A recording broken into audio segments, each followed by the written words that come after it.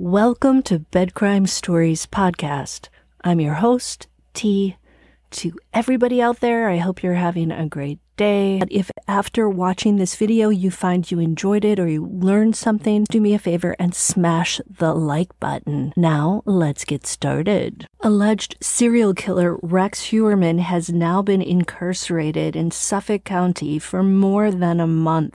He's now off unaliving watch and is said to be under constant monitoring to ensure his safety and that of others. Most of the hours of his day are spent in a 10-foot by 6-foot jail cell, and he reportedly is showing little emotion.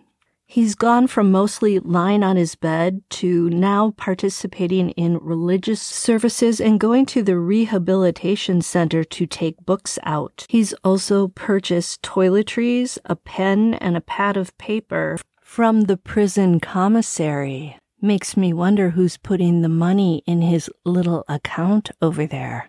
Last Wednesday, Heuermann was subjected to a DNA cheek swab within the jail. And as all that was going down, law enforcement officials have been contacting prostitutes who may have had interactions with Heuermann before his arrest. Fairly certain the investigators have access to his phone records, both regular cell and burner phones, as well as his email and Tinder accounts. The investigators are seeking a greater understanding of his motives and activities. I think we know what the motives were. And the people monitoring his mental health are watching to see how he's going to change as the reality of his situation sets in. Can you imagine, allegedly, committing crimes like this? You probably can't because I can't. And then getting caught 13 years after the fact. At least for the 3 Gilgo beach victims he's accused of doing in. What's going through his head? Does he entertain the thought he'll get out of this? Does that hope keep him going? Or is he kicking himself for getting found out, if in fact he is the perpetrator of these crimes? Does he ever feel claustrophobic behind those bars? Does he freak out with the thought that he may never walk down a street in Manhattan ever again? Is he going to religious services to ask God for forgiveness? I don't see how he can really believe in God and then, allegedly, commit the crimes he's accused of. He'd be working for the other side, if you know what I mean. I'm so nosy. I want answers. I also like a little look-see around his wife's mind. What's she really thinking? Has she gotten to the point where she no longer wants to speak to him on the phone? They can't really have honest conversations, at least about the crimes, if he committed them. All their calls are recorded. The big brother and the big sister is always listening. So do they just shoot the shit about the weather, the state their house is in, whether or not he needs money on his commissary so he can get deodorant, maybe some Snickers bars? Again, I'm nosy. Did you hear that she and her kids went to live with her elderly and health-challenged father for a few days after they were suddenly booted out of their house, and that they left the grandfather's house because they were worried that he would be unsafe if they were staying there? So it sounds like for the majority of the 2 weeks, they were actually sleeping, not in their own car, mind you, but in a rental car because their own car had been seized. I mean, I can see how that would really upset anyone, let alone a child who has special needs. And apparently they weren't even given enough time to get their beloved cats out of the house. They have 2 cats, and the authorities wouldn't give them enough time to find the cats. Naturally, the cats were hiding when all these strangers came in. So the family assumed that the authorities were going to take care of the furry felines. But instead, the authorities trapped the 2 cats, who were terrified, and then took them to a kill shelter. I'm sorry, but that is just wrong. You don't terrorize the cats and send them off to die just because the head of the family has been accused of these atrocities. Don't F with the family, and definitely don't F with the cats. Thankfully, Ellerup's lawyers were able to go and grab the cats before they were done in. The cats and the one dog are all reunited with the family, thank God. And yes, I am a crazy cat mother. Meanwhile, the GoFundMe for the family is up to more than $50,000. I'm very proud of people for being compassionate and caring like that.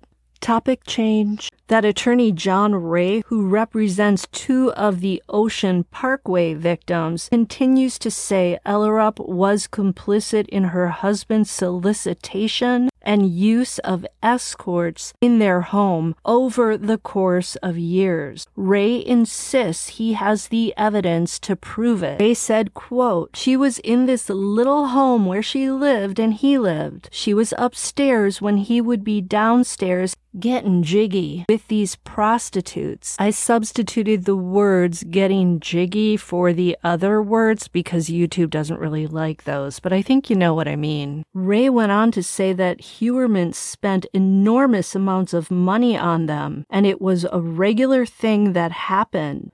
I think if Ray has such evidence, he should show it. He's making allegations that are so damaging to Asa Ellerup. I'm not gonna lie, guys, I keep thinking that maybe Asa Ellerup had had enough of her giant husband, and therefore maybe she was okay with these other women coming in. Do you know what I mean? Is it possible that she thought they were just getting jiggy and she didn't realize that he was doing some other stuff with some of them later that landed them in burlap bags on Gilgo Beach? Just me speculating.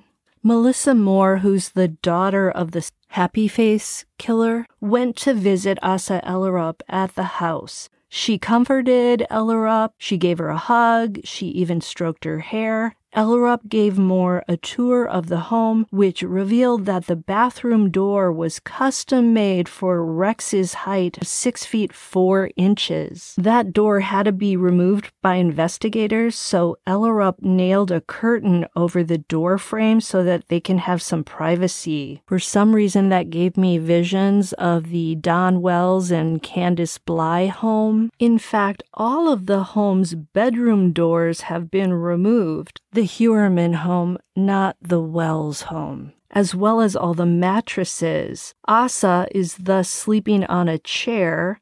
Her son Christopher has a blow-up mattress, which he has right next to his dog's bed. And poor Victoria is having to sleep on one of those giant beanbags that cannot be comfortable. According to Melissa Moore, the family is focused on rebuilding their home.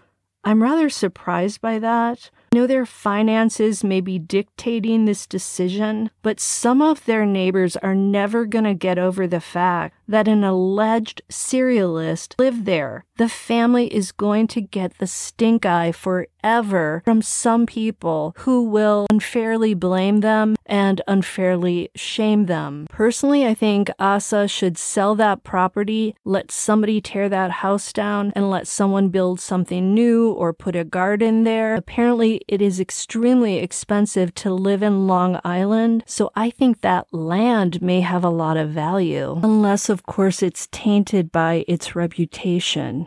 Moore said that Ellerup shared stories about when she first dated Heuermann, and she seemed to be dissecting her memories of Rex to see if there were ever any red flags that she might have missed. That makes a lot of sense to me because Carrie Rawson has said that in retrospect, after her father confessed to these crimes, she looked back at her life and saw so many different things about his temperament, his character, the way they had to sort of dance around his temper when he was in one of his moods. Moving on to another topic. 2 females who disappeared in New York 30 years ago. Rex Heuermann's arrest has reawakened interest in these 2 cases. On October 10th of 1991, 12-year-old Tiffany Dixon disappeared during her walk to school. In Carroll Gardens, Brooklyn, she never made it to her 7th grade class. What's the connection to Rex Heuermann, you might ask? Apparently, 2 building filings with the New York Department of Buildings appear to suggest that Heuermann was working on a building just around the corner from where Tiffany lived. Her home was on Hart Street in Bushwick, New York. FYI, Bushwick is a neighborhood in the borough of Brooklyn. The June 1992 documents list Rex Heuermann as the filing representative for 2 jobs at 689 Hart Street in Brooklyn. So at the time, Heuermann was working as an apprentice for architect Harvey Rothenberg. That name sounds like a character out of The Godfather. So the first document Heuermann filed was for a job to install an interior fire alarm system. The second filing was for a job related to interior partitions. The building was being changed from a 2-family dwelling to a community residence. Both filings note that they were pre-filed in May of 1992, and they do not indicate that any planning for the project began in 1991, which is the year when Tiffany vanished. The building Heuermann was working on was only 600 feet away from where Tiffany lived. Yikes. And 2 weeks after Tiffany disappeared, the remains of Sandra Acosta were discovered in Brooklyn.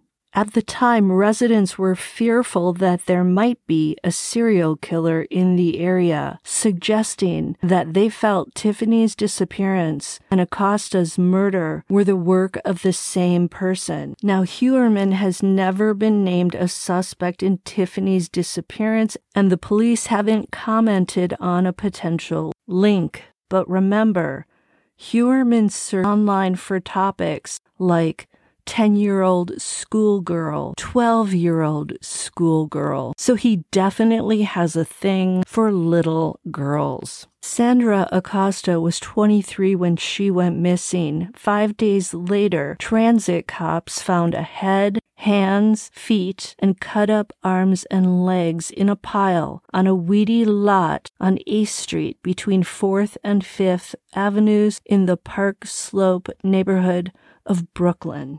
Sandra had last been seen alive 5 days earlier in Wyckoff Garden Park, a few blocks from her home. Her husband reported her missing, and Sandra's torso was not found, nor was any of her clothing. And here's a very interesting detail. There was no blood present on the remains. This would indicate that Sandra had been dismembered somewhere else before those remains were dumped on that weedy lot. A police spokesperson said the parts appeared to have been severed by a surgeon, or it looked like someone who knew what they were doing. Note that Sandra was slim and petite, standing only 4 feet 11 inches tall. Sounds a lot like the Gilgo Beach 4 victims' overall slight stature. Sandra left behind a son and a daughter. Whether Rex Heuermann had anything to do with these 2 cases remains to be seen. Until the next time, on Bed Crime Stories. Hey, smash that like button, leave me a comment, subscribe, and I'll see you next time.